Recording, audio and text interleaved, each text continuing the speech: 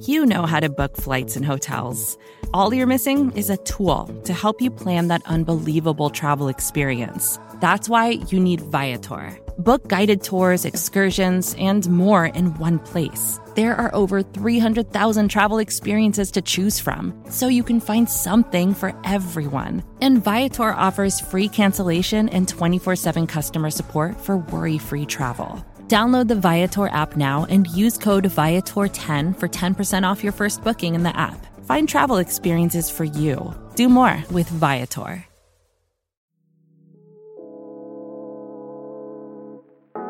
Hi, this is Jim. And this is Max. Check out our podcast, The Step Over, on Liberty Ballers Podcast Network for all of your Sixers needs. Player analysis, game breakdowns, who would look coolest in a headband, and more. Subscribe to Liberty Ballers podcast feed on iTunes, Stitcher, Spotify, or wherever you get your favorite podcasts, and check out The Step Over, a podcast about Sixers basketball. Mostly.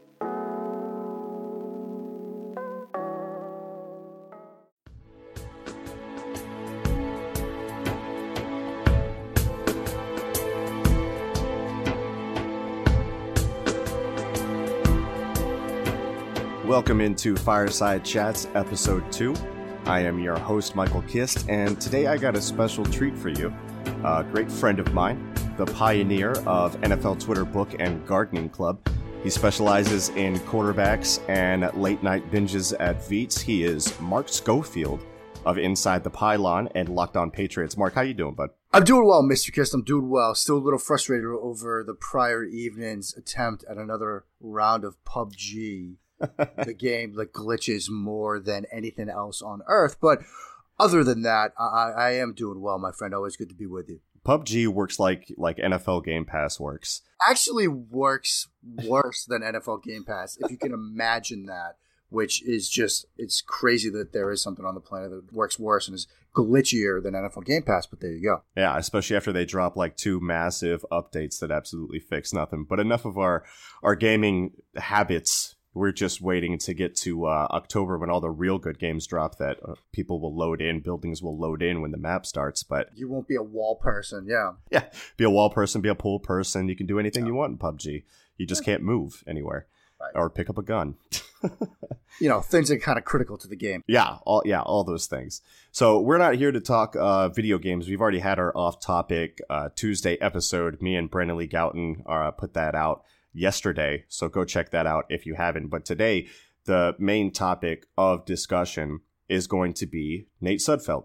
But first, I wanted to let you get your feet wet, introduce yourself to the BGN audience first. Since you work for so many places, you want to let people know where they can find you on social media, where they can find your work. Well, the easiest place to find me, social media, at Mark Schofield on Twitter. As far as places I contribute, it's easy to go this way. I am one of the lead writers over at InsideThePylon.com, at ITPylon on Twitter. I am, as you indicated, the host of the Locked On Patriots podcast, which I tell people is 80% Patriots, 20% quarterbacks. I also do scheme work for The Score at The Score NFL on Twitter. I do scheme work for Pro Football Weekly. I'm a contributor over to Big Blue View, the Giants SB Nation website, where I write about quarterbacks. And finally, one of the other places I write is Matthew Waldman, Matt Waldman's rookie scouting portfolio at mattwaldmanrsp.com. And you write about quarterbacks there as well, right? Yeah, all the work that I do is quarterback focused. And, prior to the stuff last year, I was the quarterback scout for NFL 1000 over at Bleacher Report, may that project rest in peace.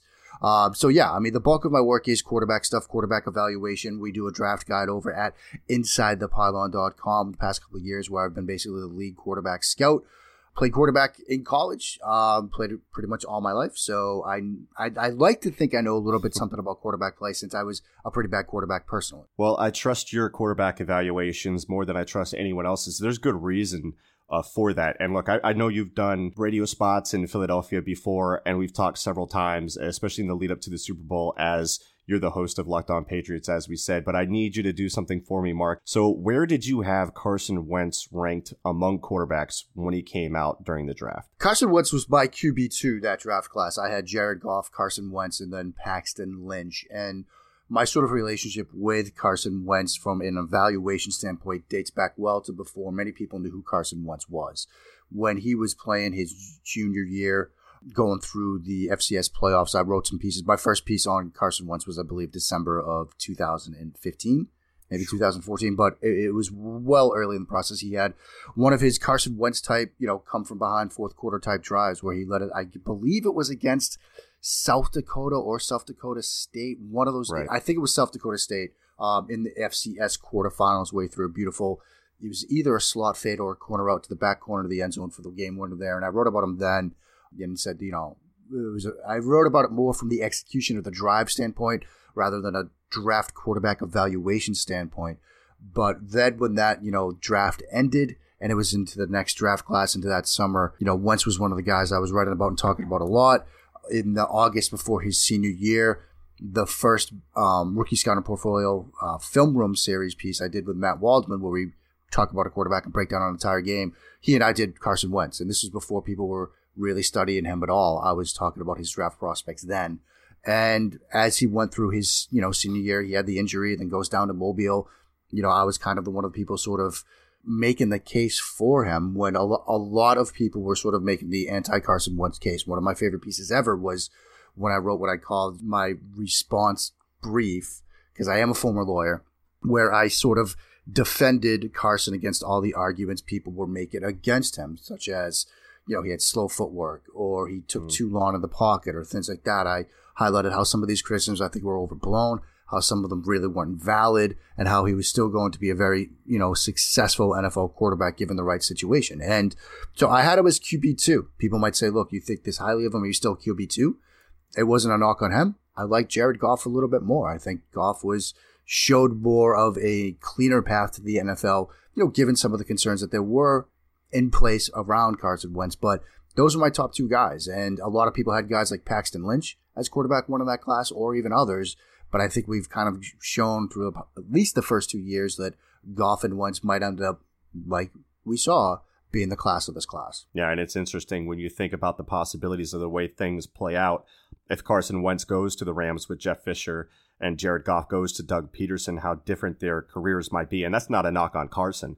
Scheme fit is very important, and coaching is very important. Scheme fit is critical. And I think, if you had asked me right after the draft, how would you rank these guys now? Just those two, Goff, Wentz, I would have flipped them immediately. Because you look at where Wentz ended up as a rookie, with Peterson, with Frank Reich, with guys that have played the position, the guys that know how to coach the position, the guys that know how to approach things from a schematic standpoint to help a quarterback, as juxtaposed, like you said, Michael, to Jeff Fisher, and Jared Goff going there. I mean, the traits are certainly a big part of it, but then when you look at the landing spot and how critical that is to quarterback development, right in the wake of that, I would have easily told you, and I believe I said it on some shows, look, Wentz is in a much better position to succeed, now given this landing spot. And to bear that out, look at the difference between Jared Goff in year one and Jared Goff in year two. I mean, you see now with Sean McVay and the spacing and all the stuff McVay does to help his quarterback, the difference in how well Goff has played. Yeah. Absolutely, 100%. I agree. And this is why you can trust my friend Mark Schofield, folks. He's a fellow Carson Wentz truther. He knows his stuff. Now, in the same vein, and I'm sorry if I'm throwing you a curveball here, but Nick Foles, his magical preseason run, which very few people realistically saw coming, let's be honest.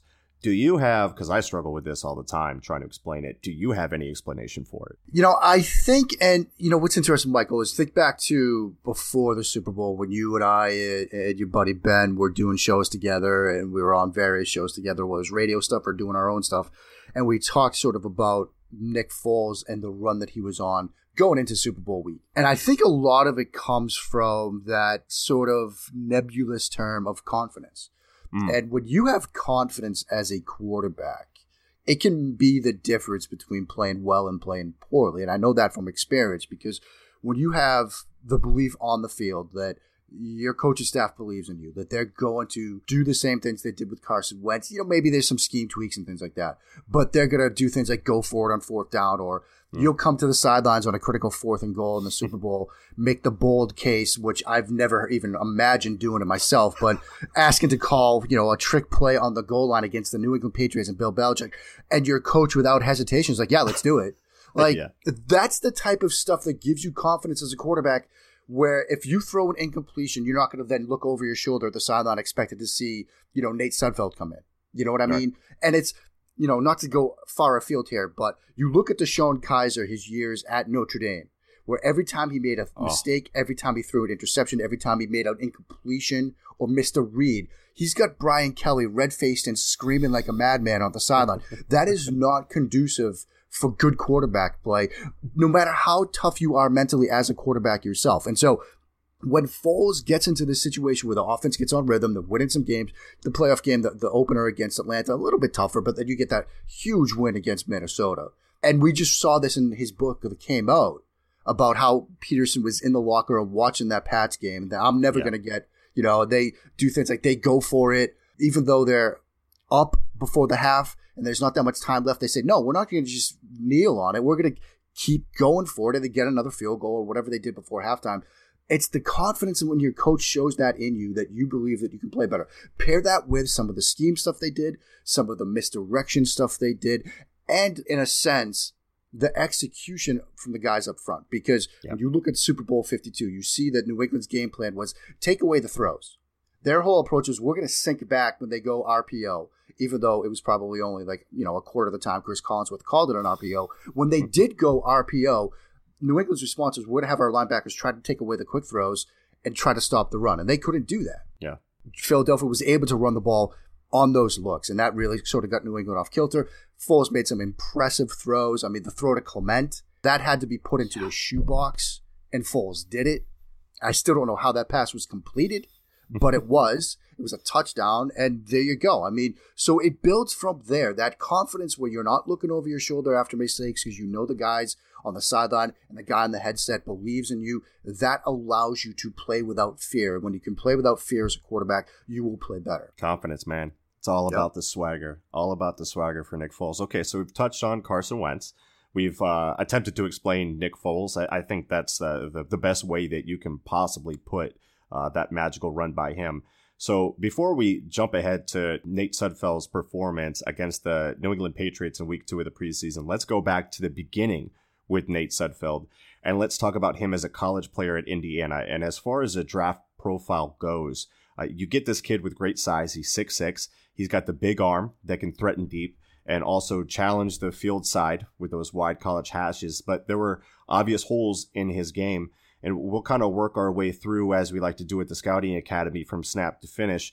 As a pre-snap and early snap processor, what was it that you saw from Sudfeld that may have impacted his draft stock in a league so enamored with big dudes with big guns in a negative way? Well, I think that, I'm looking at my profile on Sudfeld right now, which I had him as my 19th ranked prospect in that class, okay? So I didn't have him that high.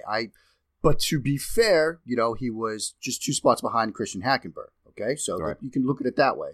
That being said, look, when you looked at him, arm strength was one that did sort of stand out. I liked the strength to make throws to every level of the field. I liked how he could challenge narrower throw windows at the intermediate level of the field, which is something you don't see a lot with college quarterbacks. They don't really, in college offenses, with some exceptions, challenge the middle of the field, challenge between the hash marks, challenge that intermediate level of the field. You see so many collegiate offenses where it's smoke screens, it's hitches, it's curls, and then it's go routes, and it's everything's along the sideline to sort of, because it's safer there. It's much tougher to throw over the middle of the field or hit that intermediate level, but Sudfeld was able to do that.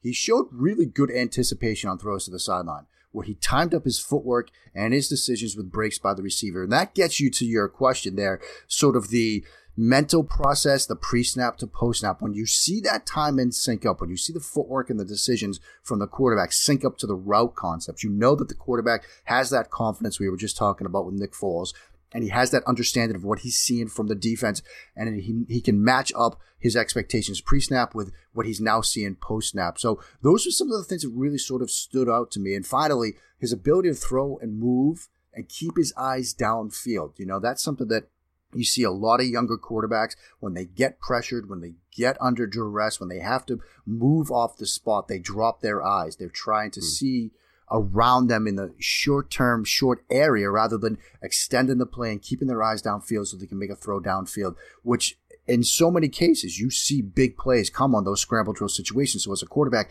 it's incumbent upon you to keep your eyes downfield. A lot of young quarterbacks don't do that. Sudfeld showed the ability in college while at Indiana to do that. What about his downfield throwing? Because we saw some crazy bucket throws from him this past week.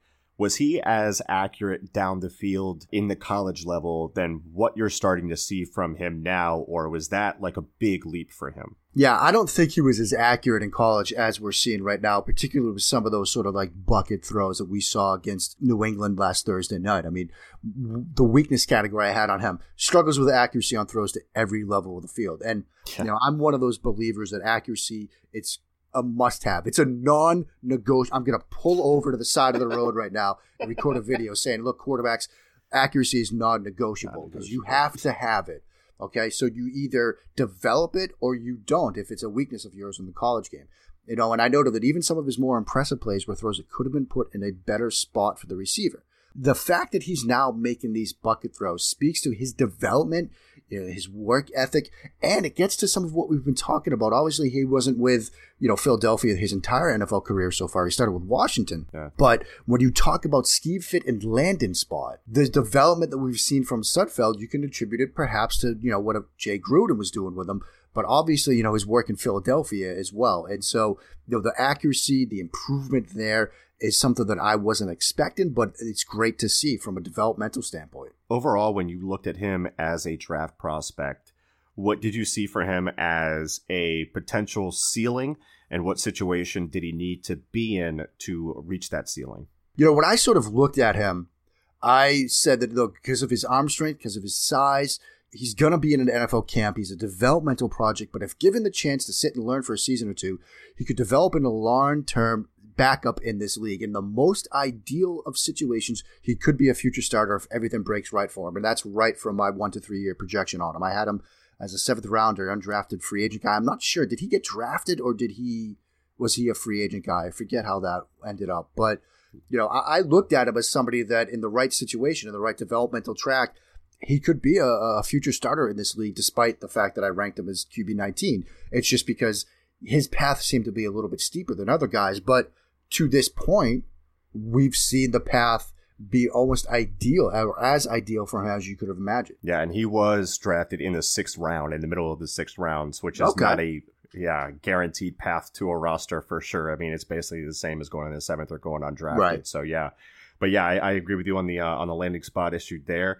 And when you so let's move ahead here, because that game against New England, the coaching staff has been enamored with Sudfeld, and nothing but glowing words about him, from Frank Reich to John DeFilippo to Doug Peterson.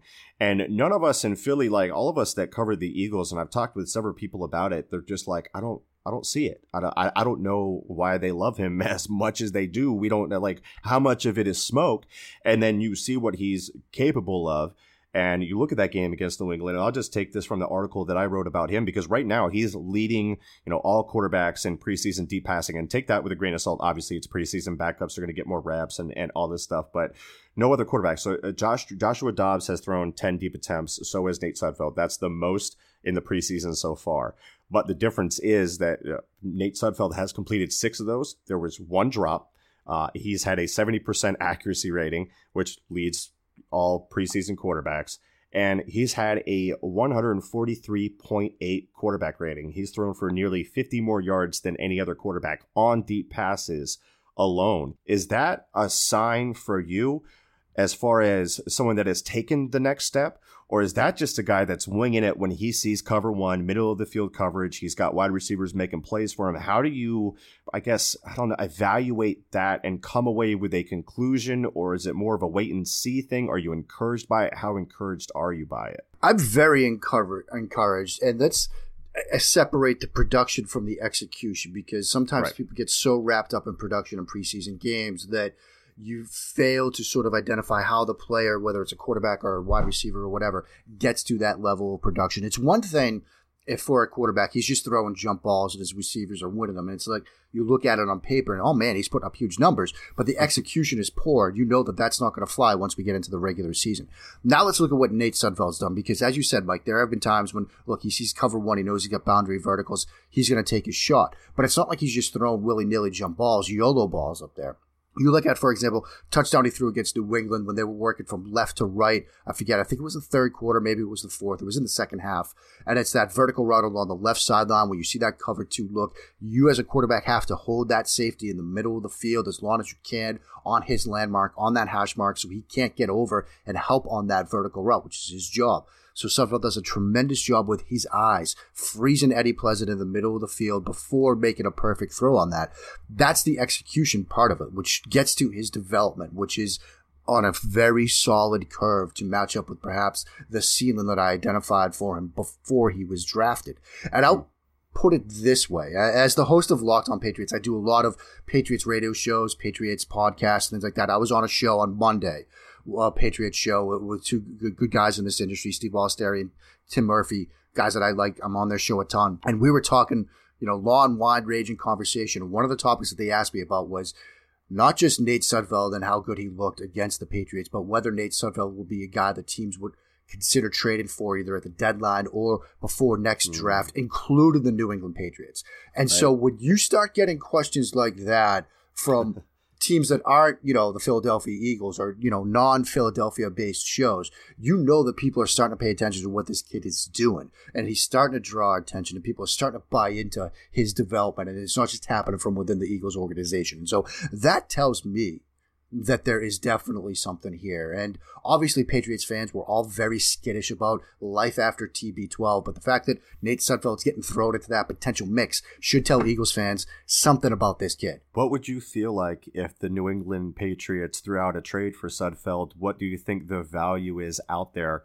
Like, what would you find acceptable as far as we traded a 4th or a 3rd or a 2nd? What would be like, that makes a lot of sense, and I'm good with the value? What would be that limit for you? I think right now, 4th round. Okay. You could talk me into a 3rd. I mean, let's be honest. A New England 4th round pick. It's going to be a late 3rd. It'd be a late 3rd, so I'd be fine with that. I don't have New England's draft picks in the next draft in front of me. Now, the interesting thing becomes the closer we get to the next draft, then we're going to have to factor into play what the next draft class is going to look like. And as somebody that studied 39 quarterbacks in next year's draft, anywhere from 3 to 8 games on these guys, because I'm not mentally impaired or don't have a sickness or anything. But as somebody that's done that, I can tell you that there's a lot of uncertainty about the next draft class. And while there are guys that could certainly develop and take similar type leaps, at least on a college type scale, not an NFL type scale, there's a chance that this next draft class does not pan out. It's not like the previous couple of classes where you have, Sam Darnold and Josh Rosen are going to be in the mix, or, Deshaun Watson's going to be. There's a lot of uncertainty, and there are guys that might, like Justin Herbert, the kid from Oregon, he might not come out. Some of these good kids might not come out. And so if we get into, say, trade deadline time or even into next winter where we're pretty clear that this is not going to be the type of quarterback class people were hoping for, Sudfeld's value might really rise, where you're seeing teams say, a 3rd, maybe a 2nd, but it could happen. You could see that happen. Obviously, a lot of things would have to go and break that way for that to happen, but it could. Given that and understanding that that's a year down the line for Sudfeld as he develops more, would you feel confident in, because, Nick Foles took that nick in the game against the New England Patriots where Big V let up a big pressure on him and there was a fumble return for a touchdown. If Nick Foles for some reason wasn't ready to go week 1, I think he's going to be, and it looks like that Carson Wentz is on pace to be ready for week 1. Let's just say hypothetical alternate universe that both of them aren't. Do you feel confident that Nate Sudfeld could run this offense and be successful, even if it's to a lower degree? I think so. I wouldn't have any hesitation if I were a member of that coaching staff. I would not be intimidated or scared if I were an Eagles fan to see Nate Sudfeld out there week 1. Now, I think it's a situation where he could be spot starter type guy for this season. Right. If Carson doesn't get back and Foles still has this lingering shoulder issue and it's a week 1 to 2 week type thing, I don't think there's any hesitation to run, Nate Sudfeld out there. And, maybe he gets you 60% of Carson, maybe 70% of Foles. But given everything else this team has in place, given the defense, given the talent in the run game, that's still enough to win most games in the National Football League. This is a tremendously, tremendously talented roster. I think there's a reason why if you look at any sort of power ranking that has merit to it, the Eagles are sitting atop right now. And it's not just because they're coming off a Super Bowl win. It's because, 1 to 53, they're one of, if not the most talented team in the league with a tremendously talented coaching staff. And so I would have no hesitation doing that. If it's absolute worst case scenario and Carson has some huge setback and Foles is, it's not a minor tweak. It's everything's dislocated and needs multiple surgeries. If both of them are gone for the season, then I think you maybe go in a different direction. But for a spot starter type role, Nick Sudfeld, I have no problems running him out there. And, obviously Philadelphia, I think it would stun me. It would absolutely stun me if if Sudfeld isn't a part of this, 53-man roster because of that. Absolutely. Yeah, we're not going to let him go foolishly like Washington did. And if he did have the chance to play for 1 or 2 games, if he needed to, and he played well, all the better for his trade potential or in their long-term future at the backup quarterback position, because their quarterback room right now, man, is absolutely loaded. And I love it, man. Okay, Mark, man, it's been fantastic chatting with you about the Eagles quarterback room. You have anything else for the gentle listeners here? Well, I can tell you probably what I'm working on right now, which is a whole bunch of stuff. Like you said, I'm writing for a bunch of places, so I'm working on something for the Score about the rookie quarterback class, this year's rookie quarterback class, and how they've been used schematically. I got something going up over at Big Blue View in the next couple of days or so on Sam Darnold and how his rookie season has panned out. Done some stuff recently over at Matt Waldman's RSP on Matthew Stafford, looking at full body manipulation, Sam Darnold winning the cat and mouse game. And, we're just into August, man, and it's already busy. But busy is fun. Busy is good. Busy keeps the people entertained. And we're all just biding time until Fallout 76 drops. Let's put it that way. Absolutely. He's Mark Schofield, at Mark Schofield on Twitter. Follow him. Follow his work. You will learn a lot. Mark, thank you so much for joining us today. Mr. Kist, always a pleasure. I will see you at Casa de Mitch in a couple of hours. We'll see you later for the BGN Radio Episode 3. We're going to be previewing the Eagles preseason game. Remember, we all we got, we all we need. Fly, Eagles, fly. Hey everybody, it's Nilay Patel, editor-in-chief of The Verge. I host a podcast every week called The Vergecast with my friends Paul Miller and Dieter Bohn. We've got a rotating cast of characters from our entire site, which is about technology, how it impacts culture, and how that is all a big cycle that causes us to have a wide variety of feelings that you can listen to every Friday. We've done over 300 episodes in the 6 years since The Verge has been around, but you only need to listen to one, the latest one, to get caught up on everything in tech news. Vergecast is on Apple Podcasts, Spotify, everywhere else you listen to podcasts. Check it out.